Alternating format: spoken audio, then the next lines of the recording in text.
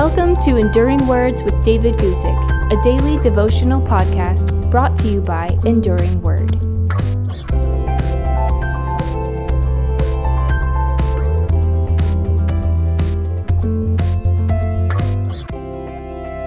Today, I want to talk to you about how revival is somewhat like Judgment Day. I'm going to read you from Acts chapter 5, verses 5 and 6, where we read this. Then Ananias, hearing these words, fell down and breathed his last. So great fear came upon all those who heard these things. And the young men arose and wrapped him up, carried him out, and buried him. A man named Ananias, along with his wife, lied to God, and they cheated the church. They did it to appear more generous and more spiritual than they really were. Shockingly, God brought swift judgment. We read there in verse 5, Then Ananias, hearing those words, fell down and breathed his last. Now please notice, Peter did not pronounce a death sentence on Ananias.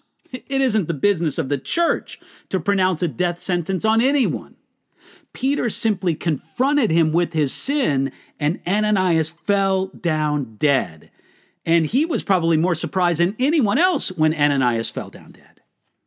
Now, this was a harsh penalty for a sin that seems common today. Some people wonder if God was too harsh against against Ananias. But maybe the greater wonder is that God delays his righteous judgment in almost all other cases. Ananias received exactly what he deserved. He simply could not live in the atmosphere of purity that marked the church at that time. As well, the judgment on Ananias must be seen in the context of its time.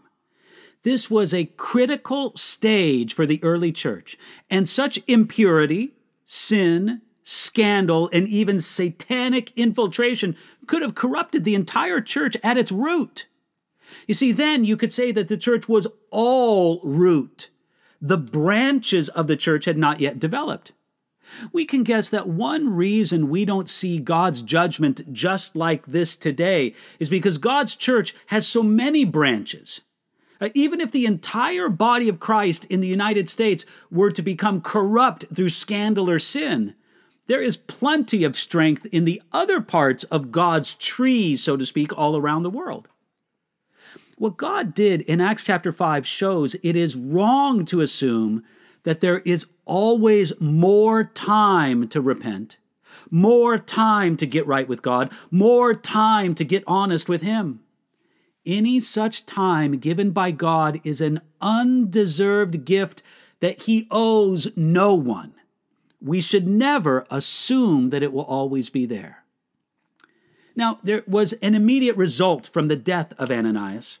It says, so great fear came upon all those who heard these things.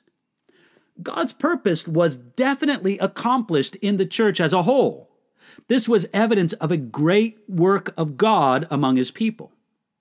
When God begins to move in a mighty way among His people, it often starts with the exposure of sin, leading to radical repentance. God wouldn't allow for a cover-up. This was going to be exposed so God's people would take sin seriously. We often think revival is something triumphant, moving from glory to glory.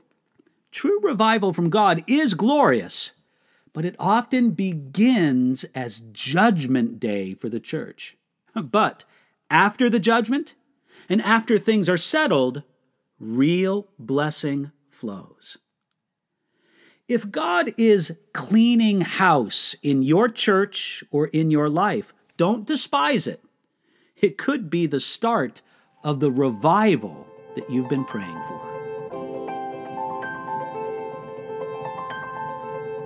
Thanks for listening to Enduring Words with David Guzik. For more information about David's ministry, visit enduringword.com.